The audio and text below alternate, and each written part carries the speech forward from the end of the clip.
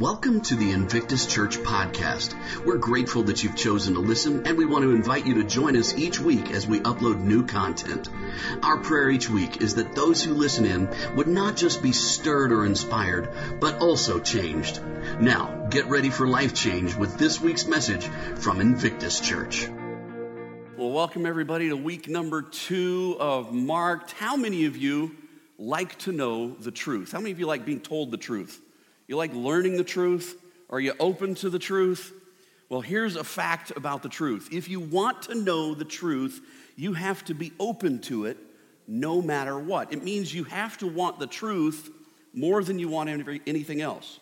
You have to want the truth more than you want to be right. You have to want the truth more than you want to spout your own opinion. You have to want the truth before anything else. And so in this series, we are talking about the truth, and the truth can be known. In fact, in this series, we understand through this series that God is telling us, I want you to know the truth. He has revealed himself in amazing ways. We call these things in this series, 5 of them that we're going to be looking at, we're calling them marks. Marks that God has left behind, proving evidence of himself, saying, I'm here, I love you, I want you to know I'm here. God is not some mystical being up in heaven, detached from us, and created the world and wound it up and just watching it run. He created it and is involved in what is going on in the world and wants you to know that he's there.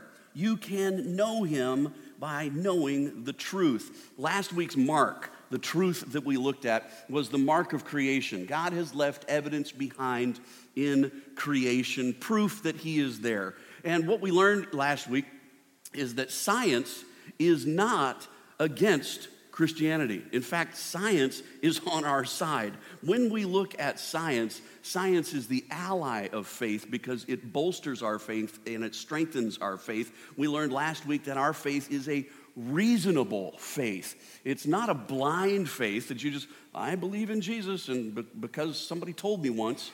That's not it. We believe in Jesus because he is verifiable, because God has proven himself through creation, and he's proven himself through other things, other marks that we're going to be looking at through this series. The second mark that we're going to look at today is this one. It is consideration. We know God's truth through consideration. What is consideration? Consideration is thinking about something. In other words, you can know about God by using your noodle, by thinking. And as Christians, many times we are guilty of checking our brains at the door, but not at this church. We are not going to be guilty of that. We are going to be Christians who are thoughtful Christians, who reason about things because God gave us a mind. Let's review the foundational statement of this series. The foundational statement of this series is the truth is knowable. Everybody say that. The truth is knowable. The truth is knowable. You can know it. I love it when people say, you can't know the truth. Well, how did you come to know that truth? The truth is knowable. There are facts in the world that we can understand and discern, and God gave us a brain to be able to discern and understand those things. We can know the truth. Jesus says this in John 8:32, and you will know the truth, and the truth will set you free. Here's the thing that's scary. There are a lot of people out there, atheists, that will say, well, Christianity is just a crutch for people who are afraid of the dark. Well, atheism is a crutch for those who are afraid of the light, for those who are afraid of the real truth.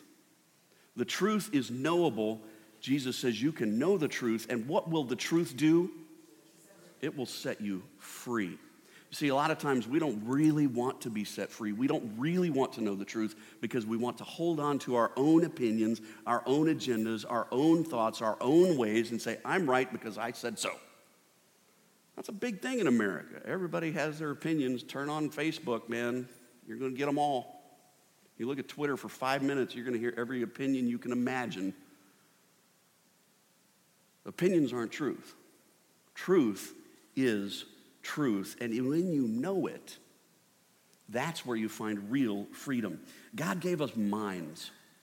We should use our minds. We should be thoughtful. We should consider things wisely.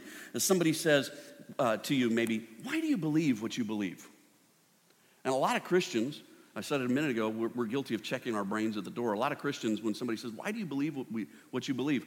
Well, I just believe it. Or I believe it because the Bible says so. And so you start spouting Bible verses to them. Well, if that person doesn't believe the Bible, you just sound stupid. Boy, yeah, I just said that.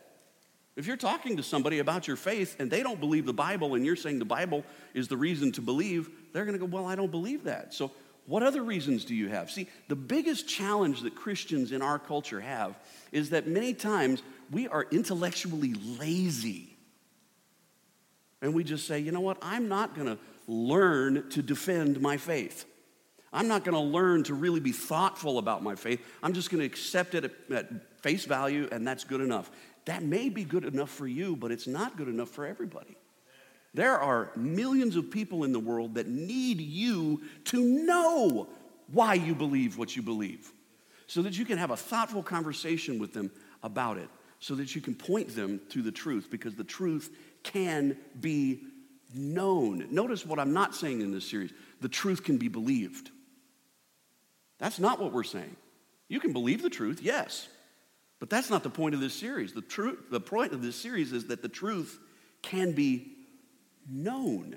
You can know the truth, and the truth will set you free. So what do you believe is a great question for you to answer, but an almost equally important, if not maybe even more important question, is to be able to answer, why do you believe it? Why do you believe it?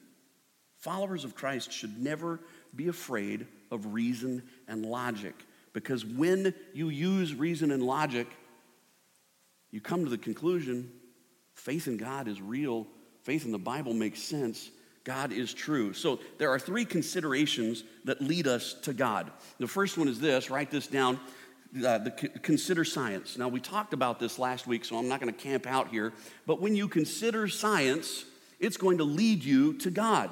If you want more proof of that, if you want more evidence of that, more talking points to be able to share with people, go online and check out last week's message. We have that on our website, invictus.church. Click on the media link and you can watch that message or listen to that message, and you can check it out and get the information about how science is our ally as believers in God. The second consideration that leads us to God is considering your paths, considering the path that your life takes, the roads that you go down in your life. Proverbs 4:26 says, carefully consider the path for your feet, and all your ways will be established. What does that mean? It means think before you act.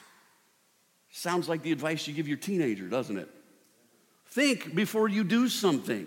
Consider the roads that your life is on. Here are some of the roads, the paths in your life that you ought to be considering. Consider your career. Does your career build your faith, or does it break your faith? Is it helping you become more like Christ? Is it helping you accomplish the mission of Jesus in the world? Or is it somehow dragging you away from Christ and dragging you down? Consider your kids. How are you doing on pointing them to Jesus on a scale of 1 to 10? And why does your answer to that matter? Consider your children. Consider your friendships. Maybe you're a person that's like, man, every time I get a friendship, it falls apart and they never last. Well, you know who the common denominator is in every one of those friendships? It's you. Consider the path that your life is on, what you're doing. Am I destroying friendships somehow intentionally or unintentionally?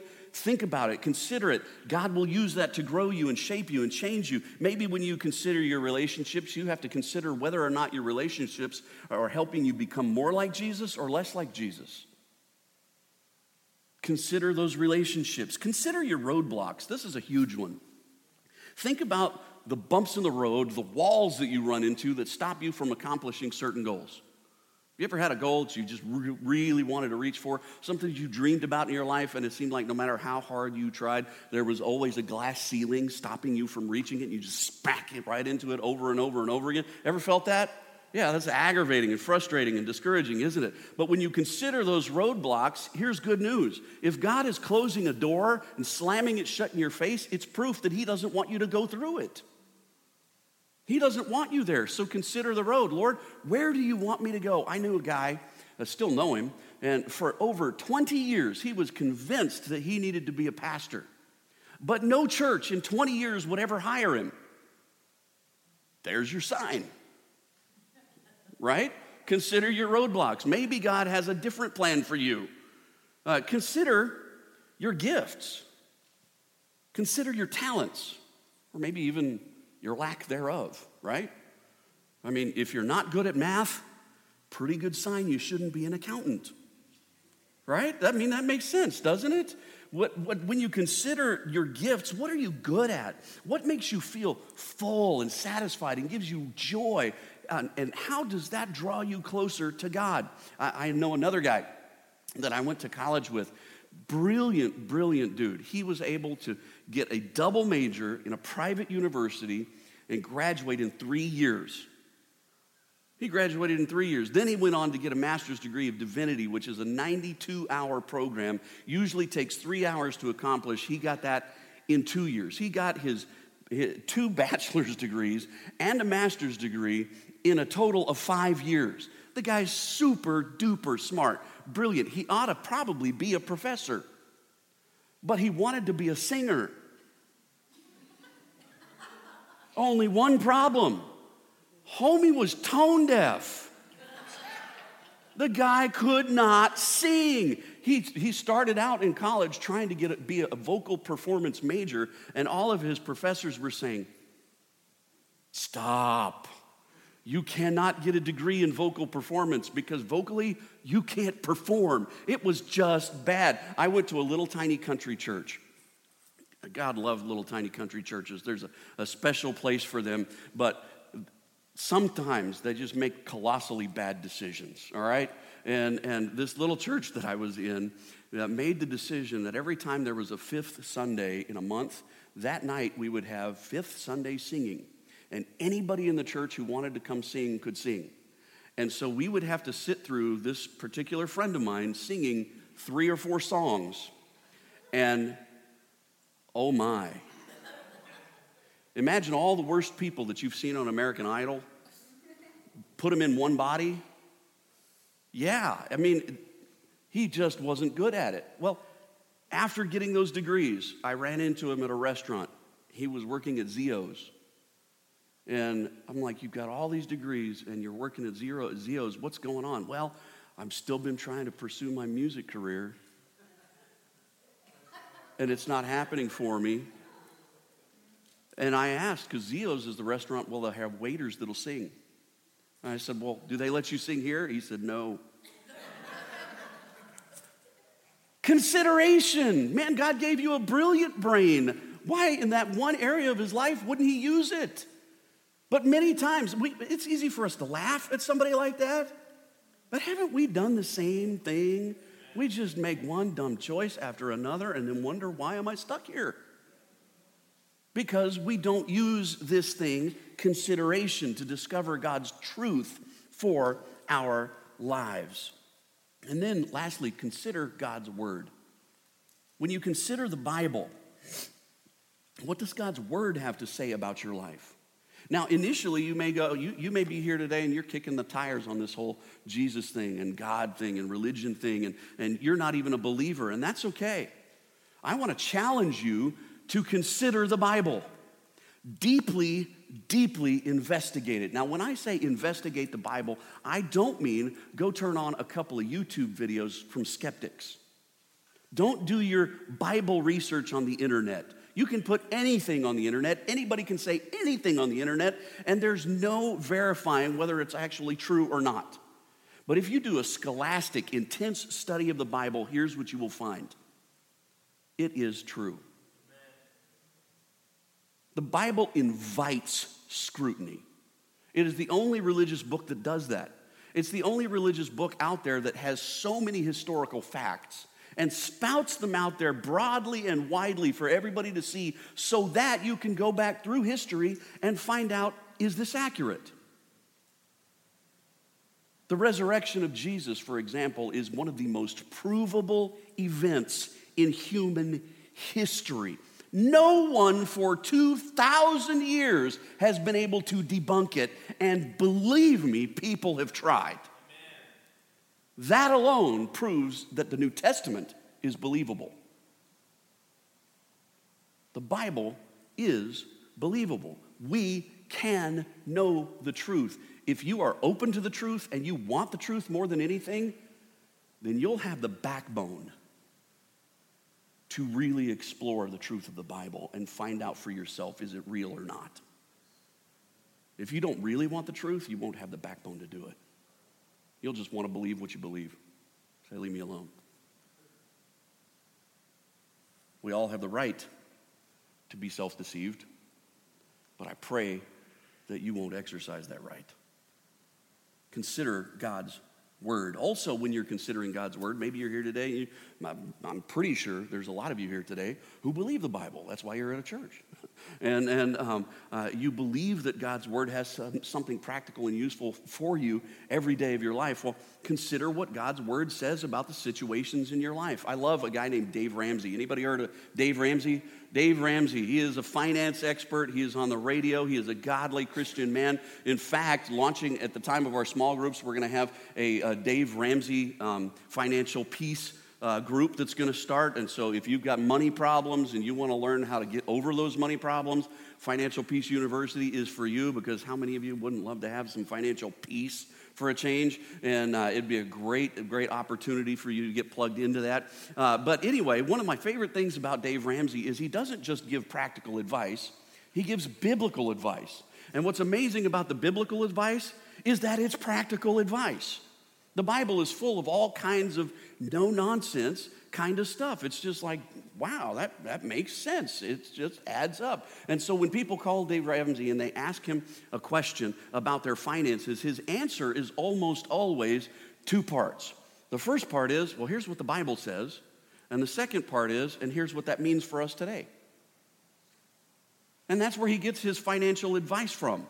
This guy's financial advice comes from Scripture. When you look at finances, you find out the Bible is full of all kinds of sensible, reasonable, intelligent things that will help you manage your money well. And the Bible has all kinds of stuff in it about relationships, about marriage, about overcoming challenges in your life, about overcoming doubts in your life. The Bible is full of stuff for almost every situation that you will face. There's at least a principle in Scripture that applies. So you need to consider God's word when you're considering the various paths of your life. The principle, though, that I'd want you to not miss today is this. Whatever path you're on, always decide who you are going to be before you decide what you're going to do. Always decide who you're going to be before you decide what you're going to do. What that means is, if you consider the pathway of your life and you aim at being the kind of person God wants you to be, then whatever path you're on, you will find him along the way. Lord, make me into who you want me to be first, and I'll find you wherever I go. Consider God. Proverbs 3:6 says this: seek God's will in all you do, and he will show you which path to take. You can find God through considering science and considering your path. You can also find God when you consider your worldview. Write that down. When you consider your worldview. What's a worldview? A worldview is your filter through which you interpret everything. Everything that happens to you, everything that you see, everything that you hear, everything that you observe in this world runs through a filter in your mind, and that filter is your worldview. What I want you to do today is to stop and this week consider, what is your worldview? How do you view everything? Have you ever thought about that? What is that screen through which everything that comes into your mind is filtered? We all have one. It's called our worldview. A worldview is how you view reality. It's how you interpret life. I love Rick Warren. He's a pastor in California, and he says this: my worldview is the beliefs that I build my life on. A worldview is the beliefs that you build your life on. It's how you view everything, how you view God, self, death, past, present, future, good, evil. Everything is run through your worldview. I want you to watch this funny little video about what worldviews are like, and it'll help give you a clearer picture. This is Sasha. This is Sam. When they first met, it was just small talk about where to find the best coffee, the new high top she just bought, a book of poetry he found at a used bookstore, a new local band she discovered just last weekend, a zombie apocalypse movie he saw last night with some friends from his martial arts class, her homemade screen print t-shirt, and his favorite Chinese restaurant, which made them both hungry. So they got 2 orders of Mandarin chicken with brown rice, and then Sam opened his fortune cookie. Life's journey ends with a new beginning. Whoa, that's deep. But in the real world, life's journey ends with an ending. When you die, you're done. Well, yes, your body no longer works, but your soul continues to exist, don't you think? Your soul? No, I don't believe in ghosts. We're physical creatures, material objects, just a collection of highly organized atoms. When your brain flatlines, that's it. Game over. So you don't believe in life after death? No. I mean, it's a comforting thought, but there's just no scientific evidence for it. I'd rather face the real world than believe in a fairy tale. Yeah, I agree with you, Sam. It's best to face reality, but it may be that life after death is reality. I mean, think about it. If life just ends at death, then everything we do or say comes to nothing. What meaning or purpose can our lives possibly have? Well, I guess my life has whatever meaning I choose to give it.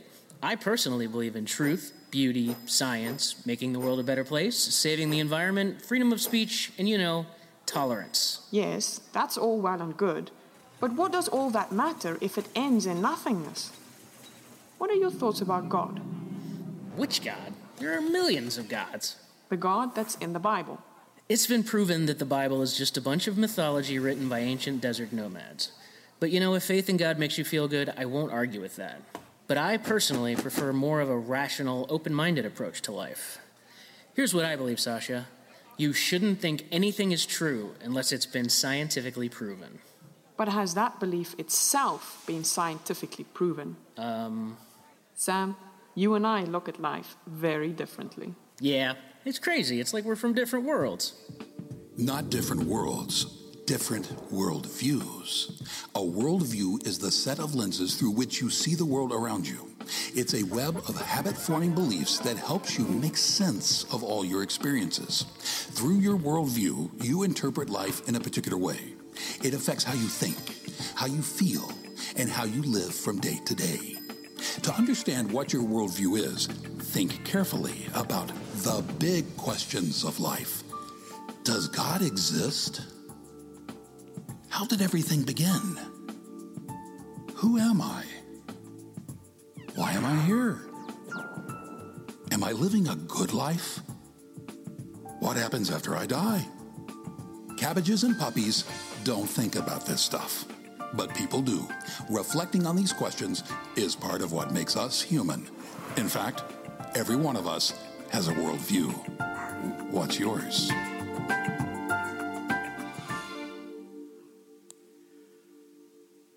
The Impact 360 Institute has a little worldview quiz. It's really kind of fun to take. I encourage you to go on there this week and take the worldview quiz and see what your worldview is really like. It'll help you learn a little bit about yourself, and hopefully through that journey you will find out more about God. It will point you more to Him. Now, when you consider your worldview, I want you to ask yourself this question: how consistent is my worldview with reality? Does my worldview stack up to the world? Does it actually work? Because what we find out is that most people's worldviews are drastically skewed and they don't add up with reality.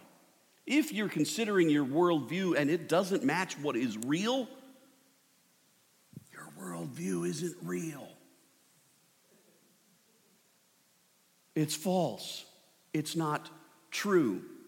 If it can't be measured by what is actually verifiable, then it isn't verifiable. So consider it and compare it to reality. Now, the only worldview, I'm making a very biased statement here, the only worldview that doesn't have any gaps is God's worldview. Why is that? Follow my logic here. If God exists, just say for the moment that he does. If God exists, his is the only perspective that would really be perfect, infallible, right?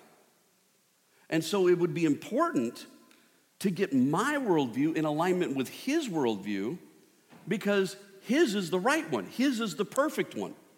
And the more closely my worldview aligns with his, the more accurate, the more realistic, the more actually verifiable my worldview would be. So let me give you some practical examples that will force you to evaluate your worldview. When you are looking at this question, what does your worldview demand that you answer? Here's the question. Is it wrong to be narrow-minded? Now, don't spout out your answer, because some of you are going to say yes, some of you are going to say no, and some of you are going to go, I don't know. But your worldview is determining how you are answering that question right now. Now, a lot of people, their worldview would say it's wrong to be narrow-minded. If you're narrow-minded, you are bad. Okay, let's consider that for just a second. Let's measure it against reality. Is it narrow-minded to say you're bad if you're narrow-minded? Well, actually, yes, it is. So you're saying it's bad to be narrow-minded, but to make such a discernment, such a determination, you're being narrow-minded to get there. So by your own definition, you're bad. It's called self-defeating logic or ill logic. It doesn't work.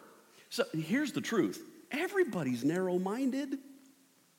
Have you ever met a Republican that wasn't narrow-minded? Have you ever met a Democrat that wasn't narrow-minded?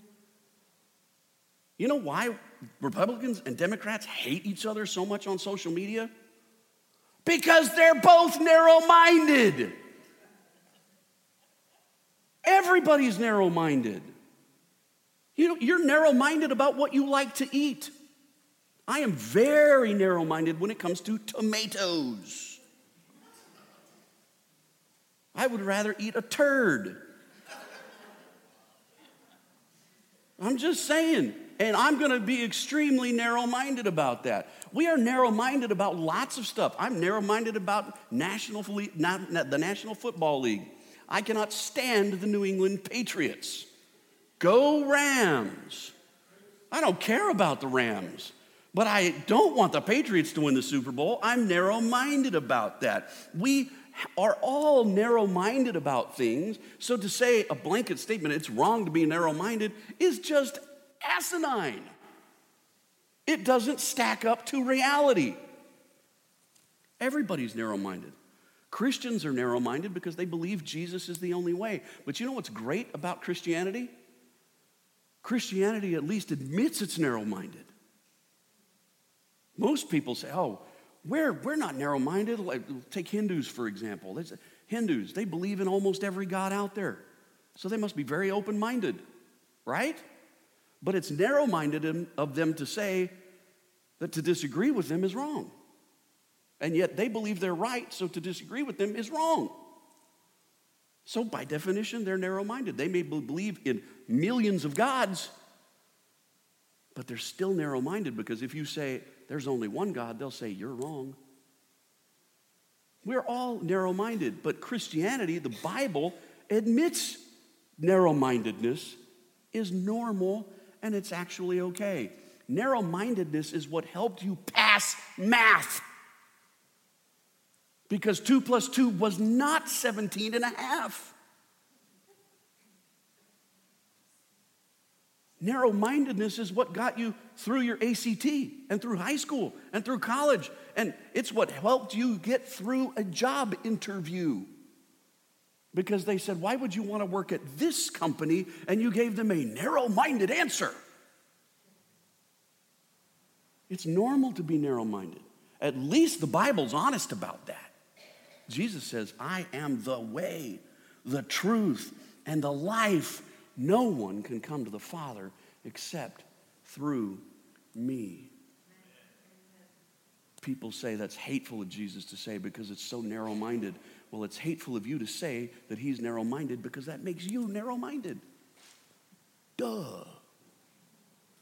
Self-contradiction. Consider this. Your answer to this question is based on your worldview. Don't answer it. Just think about it. Consider this question. Is abortion ever justifiable? I'm not making a political statement here. I'm asking a question. And your worldview is determining how you answer that question. Is it ever okay to take the life of an unborn baby? Our culture's split on this. Our culture is split on this. I'm not making any political statements here with what I'm about to reason through, so please keep your emails to yourself. A person says that it's justifiable to abort a 2-week-old fetus. You got to ask that person, is it justifiable to abort a 2-week-old infant? And if they say no, why not? What is the difference?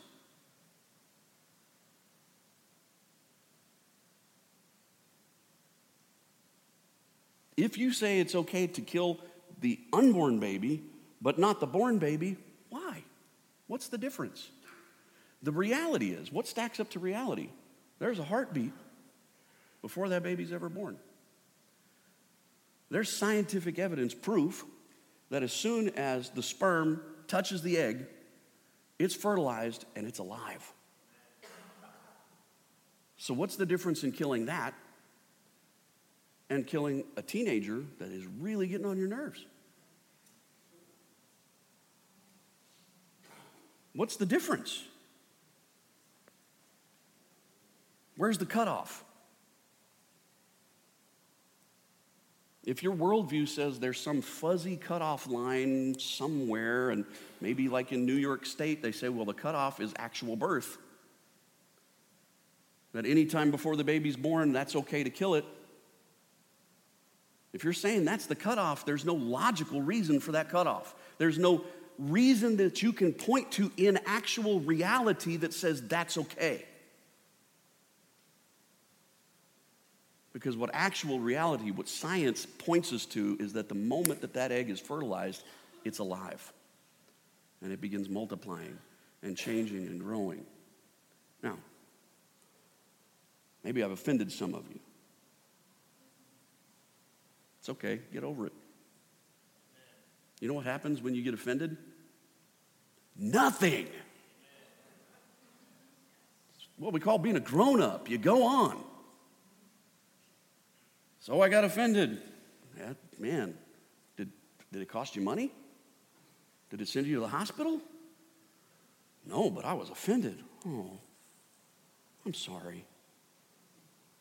Well, really, I'm not. Get over it. That's the way life works. That's another great worldview question. Is it okay to be offended? Is it okay to offend someone? Now, that's different than, is it okay to be a jerk? Not okay to be a jerk. But it's okay to say things that will offend people if you're speaking about the truth. What's ironic is people that in our culture get all offended about being offended, they don't mind offending me. You said something that offended me. I find that offensive. You're a big fat turd. Well, I found that offensive, but I guess it was okay for you to say that. Your worldview determines everything about your life. Does your life and the way that you see it and filter everything add up to reality? How about this? Consider this. What's the best explanation for the universe? Some people believe that the universe is eternal. The universe is always going to be there. It's always going to be going, and it's eternal. And yet the second law of thermodynamics, this is science, proves to us that the universe is running out of usable energy. So that at one day, the universe, like a light bulb, is going to go and not work anymore.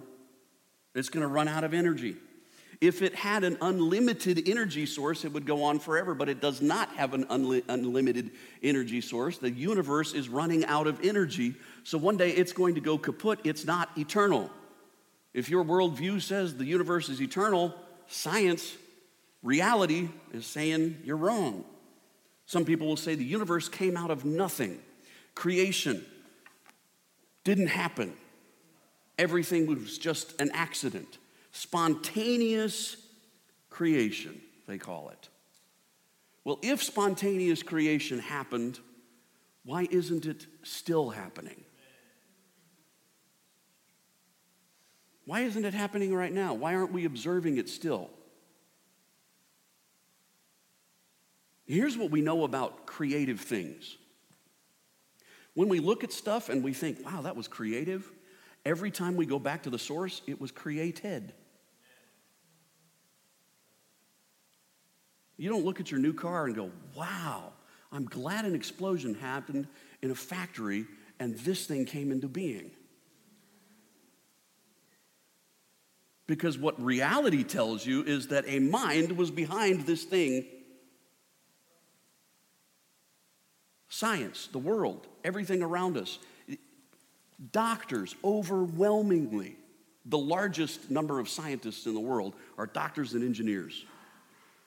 And over 80% of doctors are theists. They believe in God. And every engineer has at one point, whether they're an atheist or not, prayed, God, please let this work.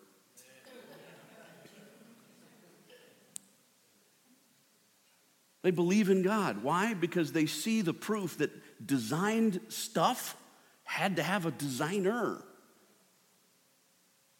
When you look at the fundamental basis of reality, ask yourself, does my worldview stack up?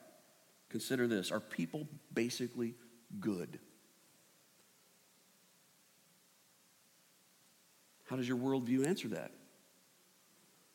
If you're saying, yeah, people are basically good, you have never parented. You have never had a toddler because you never had to teach a toddler to lie or to steal or to punch its brother or sister in the face. You had to teach your child to share and to be nice and to be kind. You had to teach the child to be good. You never set up a lesson. You know what, son? Today, we're going to learn how to annoy mommy. You never had to teach your kid that, did you? We are naturally bad. What comes to us naturally is to be stinkers. But we have to be taught and trained to behave well. The Bible, interestingly enough, God's worldview adds up with this. The Bible says, for all have sinned and fallen short of God's glorious standard. The Bible says, each of us, like a sheep, has gone astray. We've all turned our own way. We're not basically good. We're basically pretty corrupt. But thank God, He is good. The Bible has consistent answers for worldview questions. It's full of them. This question about the goodness of people. Look at Romans 3:23. For everyone has sinned. We fall short of God's glorious standard. But what happened? What did God do about it? Romans 5:8 says this. But God showed His great love for us by sending Christ to die for us while we were still sinners. God's worldview isn't just the standard for what's real and what's not. God's worldview actually has all the answers to the problems. The problem of us being basically corrupt, God loved us so much, He gave us a solution. Here are some other statements just to chew on. I'm going to run through these real fast, and then we'll wrap up. How does reality stack up with your own actions? Consider this statement. It's sometimes okay to cheat on a test. What standard legitimizes your answer? It's sometimes okay to steal. What about when someone steals from you? It's sometimes okay to gossip. What about when somebody gossips about you? It's okay to hold a grudge, but how does the holding of a grudge affect you physically? Hypertension, depression, stress. It's okay to do that to yourself? Consider this. There's nothing wrong with porn. Doesn't really hurt anybody.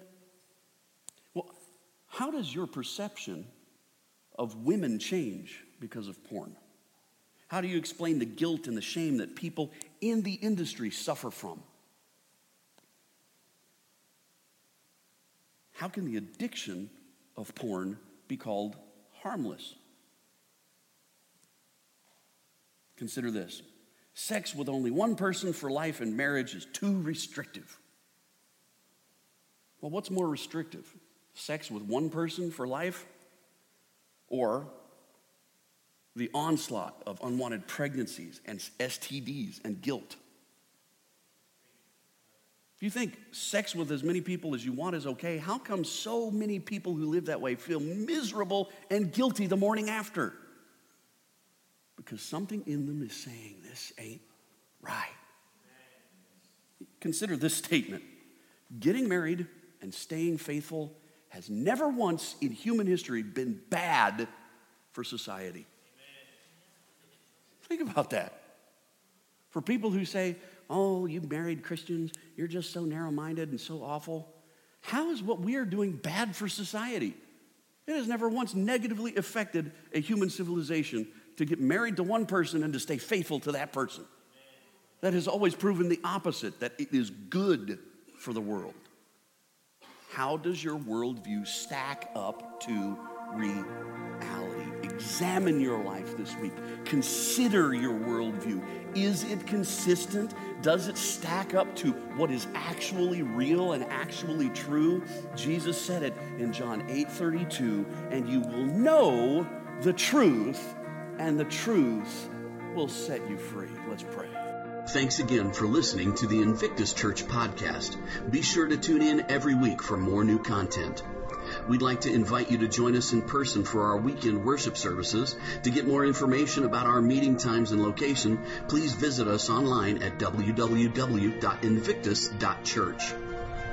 If this or any of our episodes have inspired you to take steps in your relationship with Jesus, please let us know by sending us a note at info@invictus.church.